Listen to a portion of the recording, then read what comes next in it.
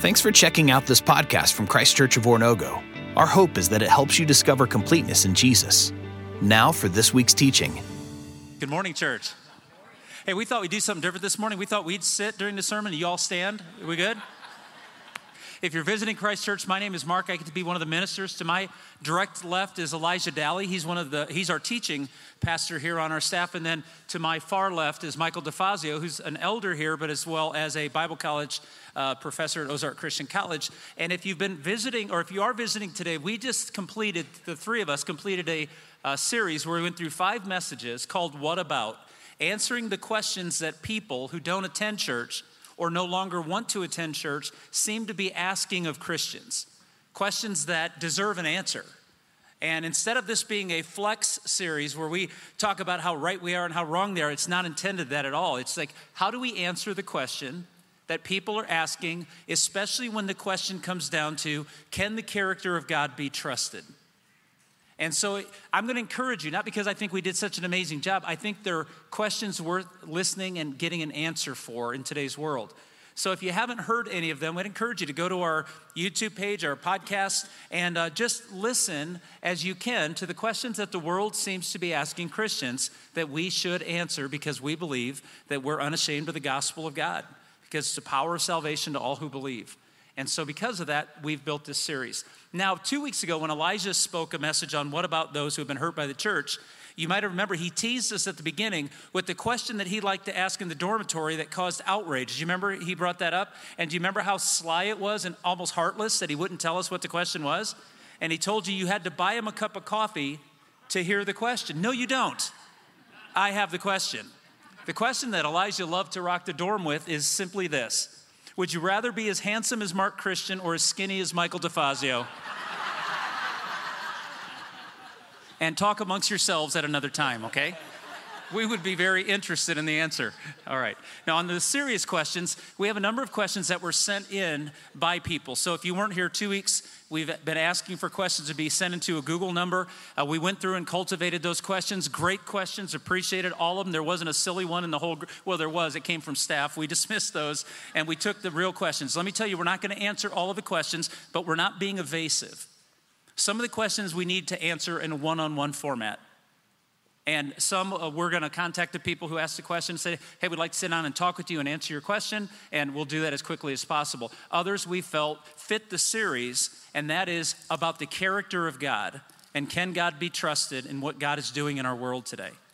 And so those questions we've chosen to do. We've put them in order. I hope you'll be able to see that by answering the first question, it helps us answer the second, the third, and onward as we go. And so I'm going to pose the questions and kind of moderate this. I'll answer a couple myself, so the easier ones. And I'm going to give the questions to these guys. And we went through them and said, who wants to open the answer? Elijah may open, and then Michael and I are going to contribute. And this is how we're going to handle it. So here's the first question we want to go with this morning. This will go to Michael. Why was Jesus' death and resurrection required to redeem the world out of sin? Or why do we need his blood to wash away our sin?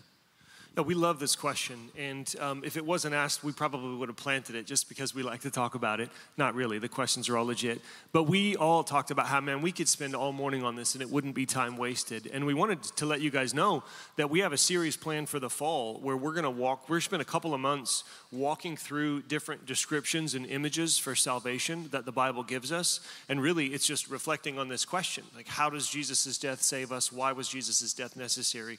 So this is a bit of a kind of a preview of that, I guess, and we'll try to stick specifically to this question: why the blood of Jesus? And it may be helpful in thinking about this to think about, visiting the doctor. Let's say you've got some symptoms that are frustrating you. You got a headache, or maybe knee pain, or your tummy ache, or something, and you go into the doctor and you tell them what's going on because you want the doctor to give you a diagnosis and then hopefully some medication. And so let's say you go in and the doctor says, well, actually for this you need antibiotics, or for this you need surgery. And the question is like, well, why do I need surgery for this? And the answer is, well, because the nature of your problem is such that surgery is the solution, or the nature of your problem is such that antibiotics is the solution. And that's one way of thinking about this. Like the blood of Jesus is the solution because of the nature of our problem. We are in a situation, we have a problem. Like we aren't as we should be. We have a problem, and it is something that is solved by the blood of Jesus. Now, it doesn't always make sense immediately, because much like when you go to the doctor, you're thinking about your symptoms and your doctor's thinking about the underlying condition. So the condition is not necessarily on your mind, you just want your head to stop hurting. Kind of like with faith, like we don't come to Jesus thinking, I think I'm actually missing out on unbroken fellowship with the Father who created me for a love relationship now and through all eternity. We don't think that. We think, no, like I'm sad, or I don't understand something, or I have this habit that I can't kick, or there's something wrong with my life and I want to fix that.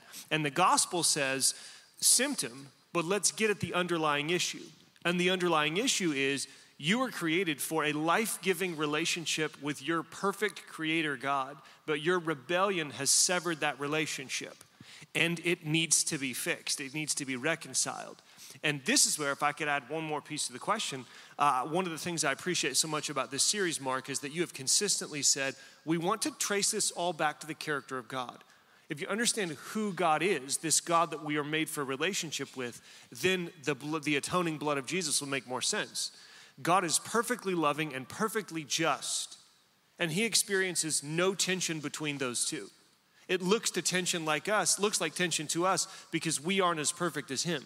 But the cross really is the way in which those come together. So God loves you and wants a relationship with you, but you have sinned against him. You have become a part of the problem. You may be a victim, but you have also been a perpetrator of sin.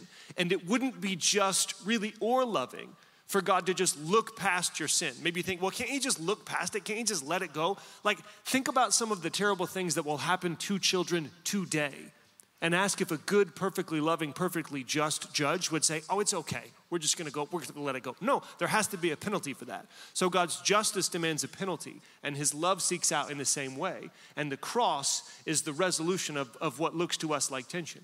I think this is why the Bible says that the Lamb was slain before the foundation of the world, because God always has related to us through the cross this perfect coming together of his love and justice. So hopefully that answers the question. We needed it because our sin separated us from God and the penalty had to be paid.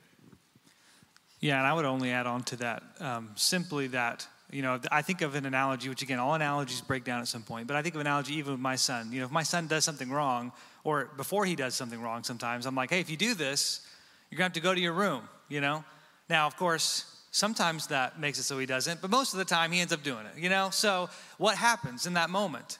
There's two options, right? Either I can send him to his room and there is a separation between him and I, or I don't, and I'm a liar. And on top of that, now I have allowed a sort of reality into our family that's going to become destructive toward the expectations that are now set up in this home of who we are and how we behave and who we become. And so to me, this is a similar type of aspect. Like at some level, we have actually offended God in a way, not just offended God, but broken his world in a way that we can see that all around us. And so there's a separation now between us that proves both God's holiness and goodness, but also the fact that there is a sort of penalty for what has gone on. And the cross really is the solution to these problems. Now, what I also want to emphasize is if you look at Scripture, this is the story that it's been telling. Like if you think of the first 5 books of the Bible, right? Like we are separated from God by sin, and then it's just over and over God trying to find these little ways to get us a little bit closer to him, a little bit closer, a little bit closer. And finally, he comes through the person and work of Jesus, and now he indwells us. The whole point of what God is trying to recreate and restore is our relationship and the presence that we experience with him. And it's so important to understand, even in regards to this question. A penalty has to be paid, and a relationship has to be stored, and the cross does it all. So this is going to be the refrain all morning, and it's been for the entire series. It's important that we keep in context. One of the things we can do when it comes to why did God have to do it this way? Ask him. He didn't ask us. If you believe in a God who loves you and is good for you and sent Jesus to show his love for us, then what he chose to do for us, I tend to have to fight myself, but I want to believe that God knew what I needed and he gave me his best because he's been nothing but good. Amen? And so we're going to always refrain is, what does it say about the character of God before it ever ask myself my opinion on how I wish it would have gone? Because I always tell my best friends, if I ran the world, it'd be awesome. No, it would not. So I need a God who can lead me as I try to lead in whatever way I do. The second question is a big, big, heavy question. And so I need everyone to just take a deep breath. I mean, like, really. Because this question is going to make every single one of us uncomfortable. But it's a good question that we're unafraid to answer. But we need you to listen to the entirety of the answer. This one goes to Elijah, and God bless him. He said, I'll be willing to lead on this one. So we're not just throwing it to him. He is thoughtful about this. We loved his answer, and we said, how about you lead on this? The question that we received is, can gay people be Christians? And if so, will they go to heaven? So obviously you can hear in this, there's two questions, right? And I think it's important to understand what's being asked here. I think the first question really leads into the second. The first question is, can a gay person be a Christian? And I think the reality is that if you replace gay with pretty much any other identifier, mailman, murderer, doctor, Scripture is very, very clear about this, right? Like anyone can be a Christian. Anyone can. Like this is open to every single person who is willing to call Jesus King, who wants to have a relationship with him. That is available to them. Now, as we enter into this conversation, I also want to just recognize like this is a sensitive topic for our culture because it is personal, right? Like this is like, I'm sure there are people holding their breath like a yes and a no is going to mean something. And so I want to be clear about this, but I also want to be pastoral. Like these are hard things. And so the question really is not whether a gay person can be a Christian. The question is, can a homosexual lifestyle exist while you also call Jesus King? Now, the answer to that question is ultimately you have to look at what the King says. What does the King ask of me? What does the King demand? Because ultimately being a Christian means that Jesus has rule and he has reign in my life. And whatever he asks me to abandon, I abandon. And then whatever he asks me to do and enjoy, I go. I serve. I lean in. And so we look at Scripture because we believe Scripture contains the words of the King. And even though Scripture isn't clear about every single topic and how that applies to us, it is clear about this topic. And what the King says is that we all have desires that may bring us happiness. And homosexuality may be a desire that brings you happiness. It cannot bring you life. And ultimately, whether you have homosexual desires or heterosexual ones that are out of bounds, what he says is that we have these desires that could bring us pleasure, but if they ultimately bring us death, he will not allow them to exist in his people because they perpetuate a poison that ultimately, again, right, it crushes the family environment and the goodness and joy and life that Jesus offers us. Because the truth is, if we're being honest, there are way more people sitting in this room right now who struggle with pornography, with premarital sex, with infidelity, you name the sexual sin. Every single one of us have desires that are outside of the bounds of what God calls us to as his people. And that's why it leads to the second question. Now, if you remember, the second question was, can a gay person go to heaven, right? But I think that what they're really asking is, how much sin can somebody have in their life before they're disqualified from a life with the King? And the truth is, you want to know the answer? One sin disqualifies you from a life with the King. God will not allow one drop of hell into heaven. Because the truth is, that is why Jesus is necessary. It will not be by our good works or who we are that we get into his presence once more to enjoy a life with him, but because he delivers us from our enslavement to sin and death, and he gives us and reconciles the relationship that we need with him. That is what God does. Our garments, they're stained, they're filthy. We don't need them washed. We need new ones, and that's what Jesus gives us. He clothes us with his own garments. He gives us deliverance from sin. Because sin really is making yourself king of your kingdom. It's making reality something it is not and will never be. And what the King demands of us is that if we're going to call him king, if we're going to give him rule and reign of our life, that we have to get rid of all of those things that ultimately bring death. So the question really is, do you call Jesus king? And if you do, are you letting him exterminate all of that? For all of us, whether you have homosexual desires or heterosexual desires that are simply not in alignment with God's kingdom. The demands of this King are steep. Like he's asking you to pick up a cross and die with him if that's what it takes for you to get rid of these things. He's going to put them to death if you call him king. But the rewards that he offers us, the benefits to be enjoyed, they are unfathomable. And that is what he's inviting all of us to, even if that means taking everything from us in this life in order to prepare us for a true goodness and joy and perfection in the next. Yeah, Elijah, I so appreciate your question. And I'm sitting here, hearing it again. And I think knowing you and hearing you answer is such a rich combination. Knowing how you treat people and knowing the truth that's coming out and the way those come together, it's just really rich. I do want to ask one clarifying question. Part of the question that was asked is about, can a person get to heaven? And a quarter of your response, you're kind of getting at the heart of it. And you're saying one sin disqualifies you. I don't think you're saying, if I sin today and then die, I'm out. I think what you're saying is, and this is what I'm asking to clarify, are you saying that, or are you saying, no, my attitude should be, I'm not in on my good works, and so it's not a matter of trying to do enough. But Jesus is actively getting rid of everything that doesn't fit with him, and so my attitude should be, I want to get rid of all of it. So you're not saying one sin for me today means I die tonight and go to hell, but more about like my overall approach. Is that right? Absolutely. I'm saying trust in Jesus is what brings you into his presence for eternity. And ultimately, when you trust in Jesus, he's not going to let any of those desires remain. And over the course of our life, he will continue to put them to death. And we will actively work toward those things, knowing that eternity, they're all going to be gone. Why not experience eternity now by getting rid of them? You see, and one of the reasons that this question is awkward, and you can all breathe now, okay? We made it. One of the questions that is awkward is because there are people in here who have family members, and there may even be people in here who are same-sex attracted. We're glad you're here. We don't sit in superiority. Change this question to your sin. That's why the question gets answered. What about a person who's a liar? What about a person who hasn't done anything yet but is plotting every day how they would if they could? Jesus talked to us about the heart issue. And the heart issue is there is not one drop of hell going to be in heaven, which means God's got to fix us because we can't fix ourselves. And one of the beautiful works is not only the atonement that Michael began with of our sins, but the sanctifying work of the Holy Spirit to put to death those things of the flesh.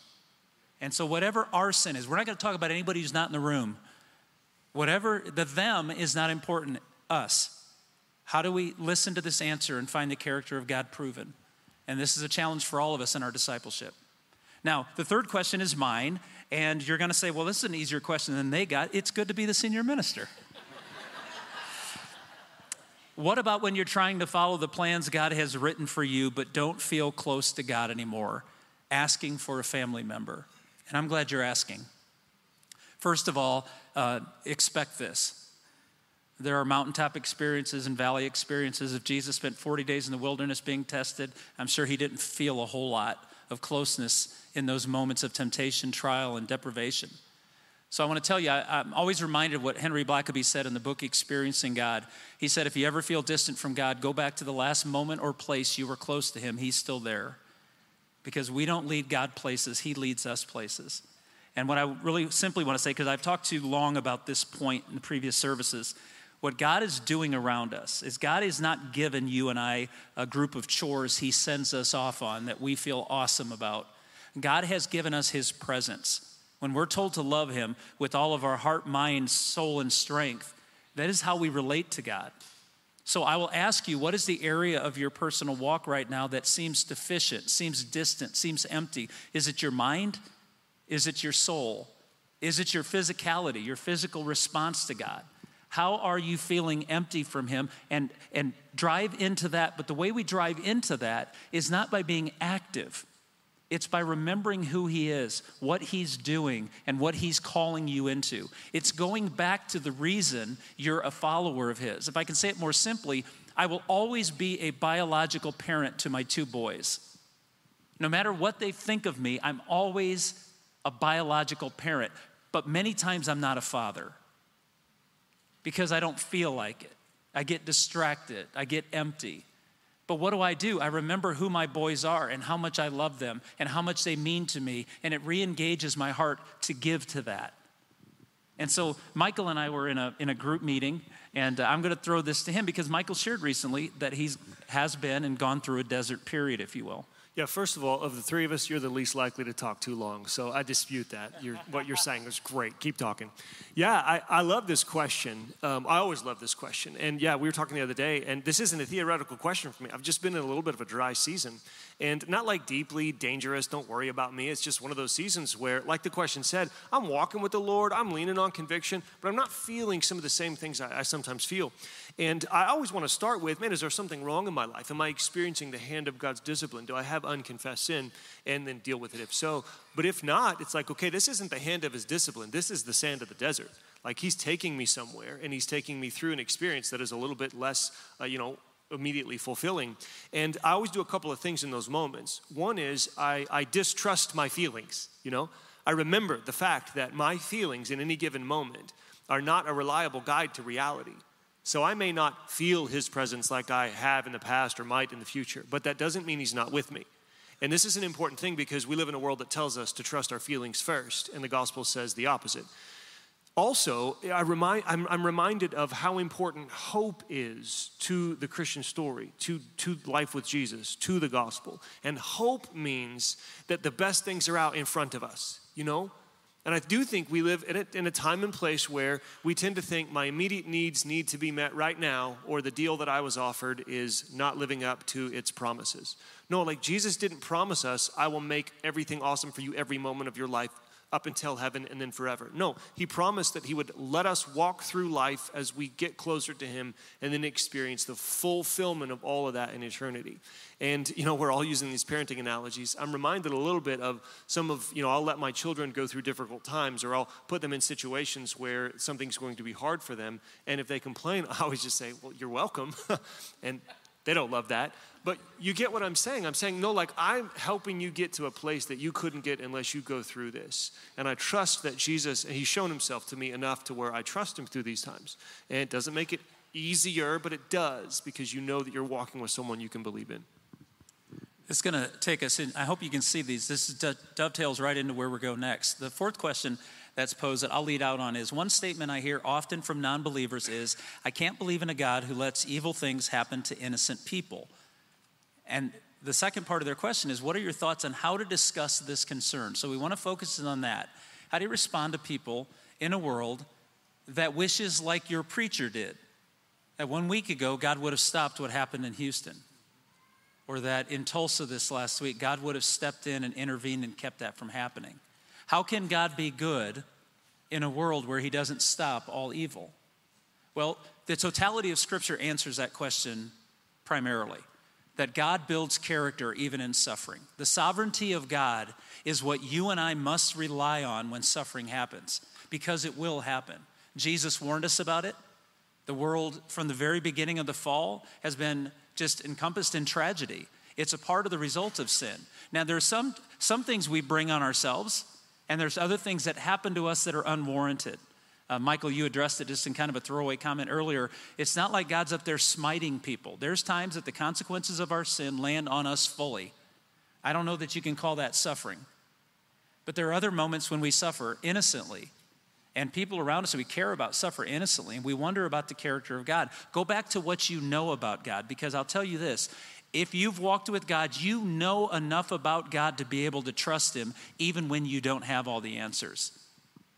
James tells us in James, in the New Testament book, he's the half-brother of Jesus. He says, consider it pure joy, my brothers, whenever you face trials of many kinds, because you know that the testing of your faith develops perseverance. No matter the suffering, God does not abandon us. He walks with us. His promise is to be with us always. We have the Holy Spirit inside of us. It will not be pleasurable. It won't always be fun, and sometimes it will be truly devastating.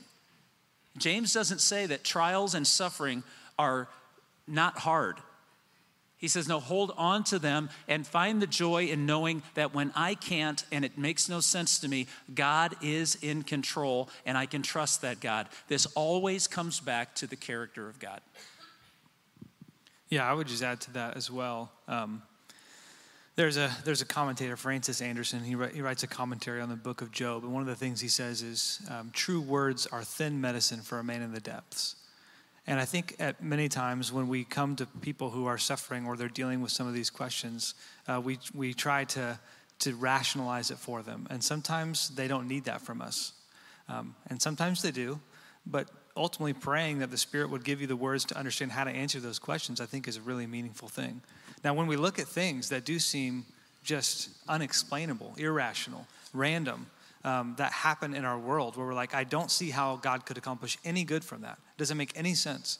Again, we have to punt from the fact that we don't know. Like our reasoning, our mind, our knowledge is limited to our very individual moment.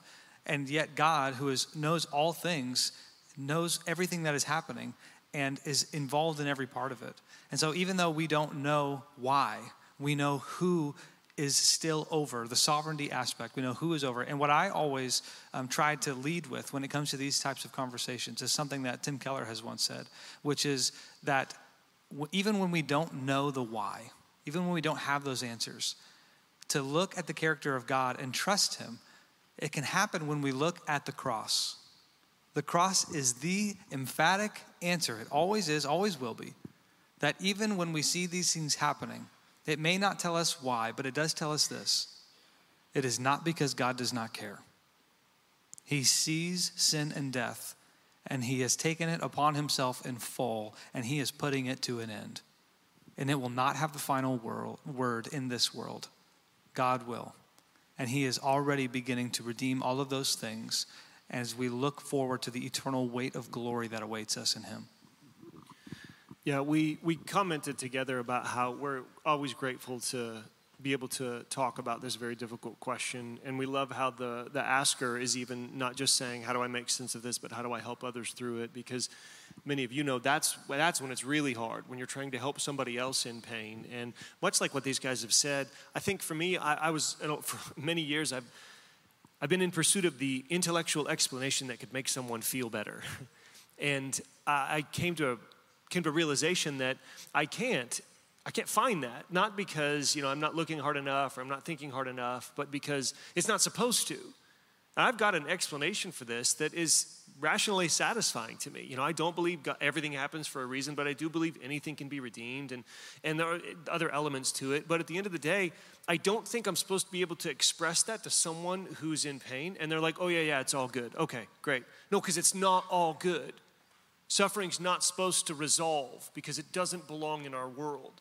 And that's actually part of the good news, that we were made for a better one. So release yourself from the pressure to find the words to make someone feel better. Like Elijah said, imitate what God has done and be present with people in their pain. That's ultimately what God did in Christ, is he's present with us in our pain. And for me, in times when I've been in terrible darkness, that's what made the most difference, is someone showing up and sitting with me, or somebody I know giving me a hug, or just expressing their presence. So don't underestimate the power of that, and be okay with the fact that you're not making the pain go away. You're sitting with people in it.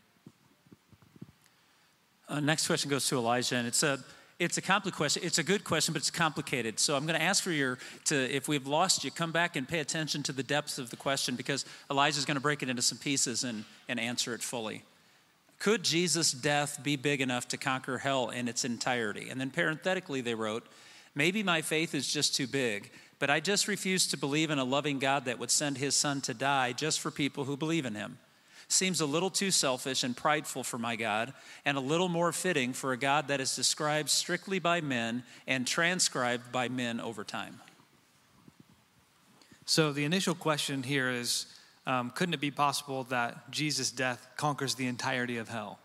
And so at least in regards to that brute question, I want to make sure it's very clear. We absolutely do believe that Jesus' death and his resurrection has conquered hell in its entirety.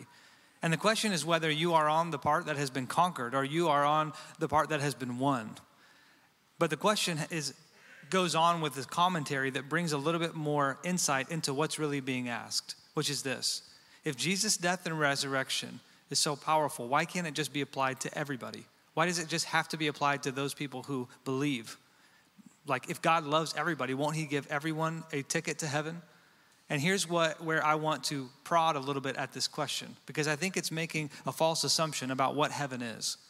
In our minds, we think of heaven as a place that we're going to go to. But heaven is not a destination per se. It is a person. We have said this already. God made us for himself, and heaven is going to be being with him in the completion and fullness of all that we were created for. And that's what he is inviting us to, and that is what he's saving us from and to be for. And so here's the issue. If you don't believe in God, if you reject Jesus as king in your life, it will never be heaven for you. It will always be hell. Because you are with someone who is calling for an allegiance that you refuse to give. You are ultimately living with somebody who is a threat to your kingdom and calling you and giving you demands that you simply don't want to have in your life. God's salvation absolutely is powerful enough to save all people, but it simply can't save people who hate him, because he can't bring people to force people to love him. He invites them into that relationship, and heaven will be the full enjoyment of that relationship in all that we have anticipated and waited for. Now, there's another part of this question that says, I mistrust Scripture a little bit, because this is just written by guys a long time ago. Like, why should we believe some of the things that it says about how God makes distinctions between believers and non-believers? But I want to question that too. Like, why is it that you've accepted what Scripture has to say about what Jesus did, but you've rejected what it says about what Jesus said? Because John 3:16 says, we all know, right? For God so loved the world that he gave his only begotten son, that whoever believes in him would have everlasting life. Well, 2 verses later, in verse 18, it says, whoever believes is not condemned, but whoever does not believe stands condemned already, because they have rejected the only Son of God. And so that is part of what we've talked about a little bit, is you can't just take some parts of Scripture and reject other parts. It is either an authority and truth in our life that gives us the revelation of God and who he's calling us to be and who he's calling us to be with himself, or it's just a historical document, and there's nothing to be utilized or believed within it. Amen. Okay. Talk about the kneeling part. You've made this point. Oh, yes. It's so rich. The other part of this question is this idea that I get to, like, that doesn't sound like my God. You know, that doesn't sound like a God I would believe in. And I have said these exact words. I remember being in college, having the debates. I was in a Chick-fil-A, I remember it, God's Holy Realm, and I was debating a friend of mine, and I said those words. I couldn't believe in a God that, and as soon as I said the words, it was like, I don't get to say that. I don't get to determine who God is. God reveals himself to me, and I kneel.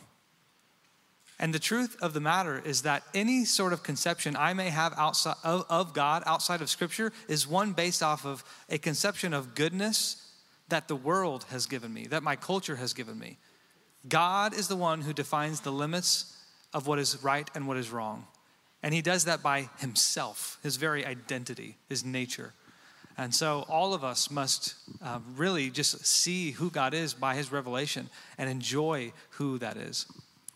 I won't take long with this, but for each of us, the joy of God's presence is what makes us kneel. It's not fear of punishment. It's not the threat of hell. It's knowing who he is. I asked Michael the other day, who's that person in your world when you walk in a room, they just get a look on their face and you can tell they love that you're there. And he smiled at me and he said his daughter. Now, I don't know what that means about his son, but anyway, his daughter loves him. He's like, hey, Dad, whatever. The truth of our God is when we base and embed ourselves in the character of God, his presence is our joy. He's our treasure. And that's when we make a God in our own image versus the God who is showing us his image. Okay, last question, Michael, comes to you, and it's kind of a core to this whole series of questions. Why trust the Bible? Lots of people seem to struggle with what authority it deserves. Yeah, we love this question. And we actually talked about how, okay, this question either belongs at the end or at the beginning, you know, because either you start with this one and you say, here's why all of our answers are going to come from Scripture, or what we've decided to do with this is to talk through the specifics, and we've been rooting all of our answers in the Bible, and now we want to come back around and say, and here's why. And so what I want to do, you ask each of us this, you'd get, of course, slightly different answers. Big question, long answer. I'd like to give you the outline of how I personally think about this, because this is a live question for me. And then one more thought from an important passage. The first thing for me is actually when it comes to apologetics, which is like defending the faith. When it comes to reasoned defense for the faith, I don't actually begin with Scripture. I begin with Jesus. I begin with the things that I think there's the best evidence to believe, and that is that God created the world, and he is good, and he made it for goodness, and Jesus rose from the dead. So those are the primary issues that when I can deny all else, I have a hard time denying that those are true. And so the first part of my own answer to why I trust the authority of Scripture is, if God and Jesus wrote a book, then I'm going to trust it, If God is the creator, and Jesus rose from the dead, and this is their book, then I'm in. And so I start with what Jesus said about Scripture, and because I trust him, I trust Scripture. The second piece of things, and of course we could expand each of these. The second piece is, I think the Bible does what it says it's going to do. This is the proper way to evaluate something, is what does it promise and does it deliver on what it promises? And the Bible presents itself as a book that carries the voice of God in a way that will create a people who worship the God it reveals, live by its teachings, and are therefore transformed into this God's image. And I think the Bible does that. I think you're living proof of it.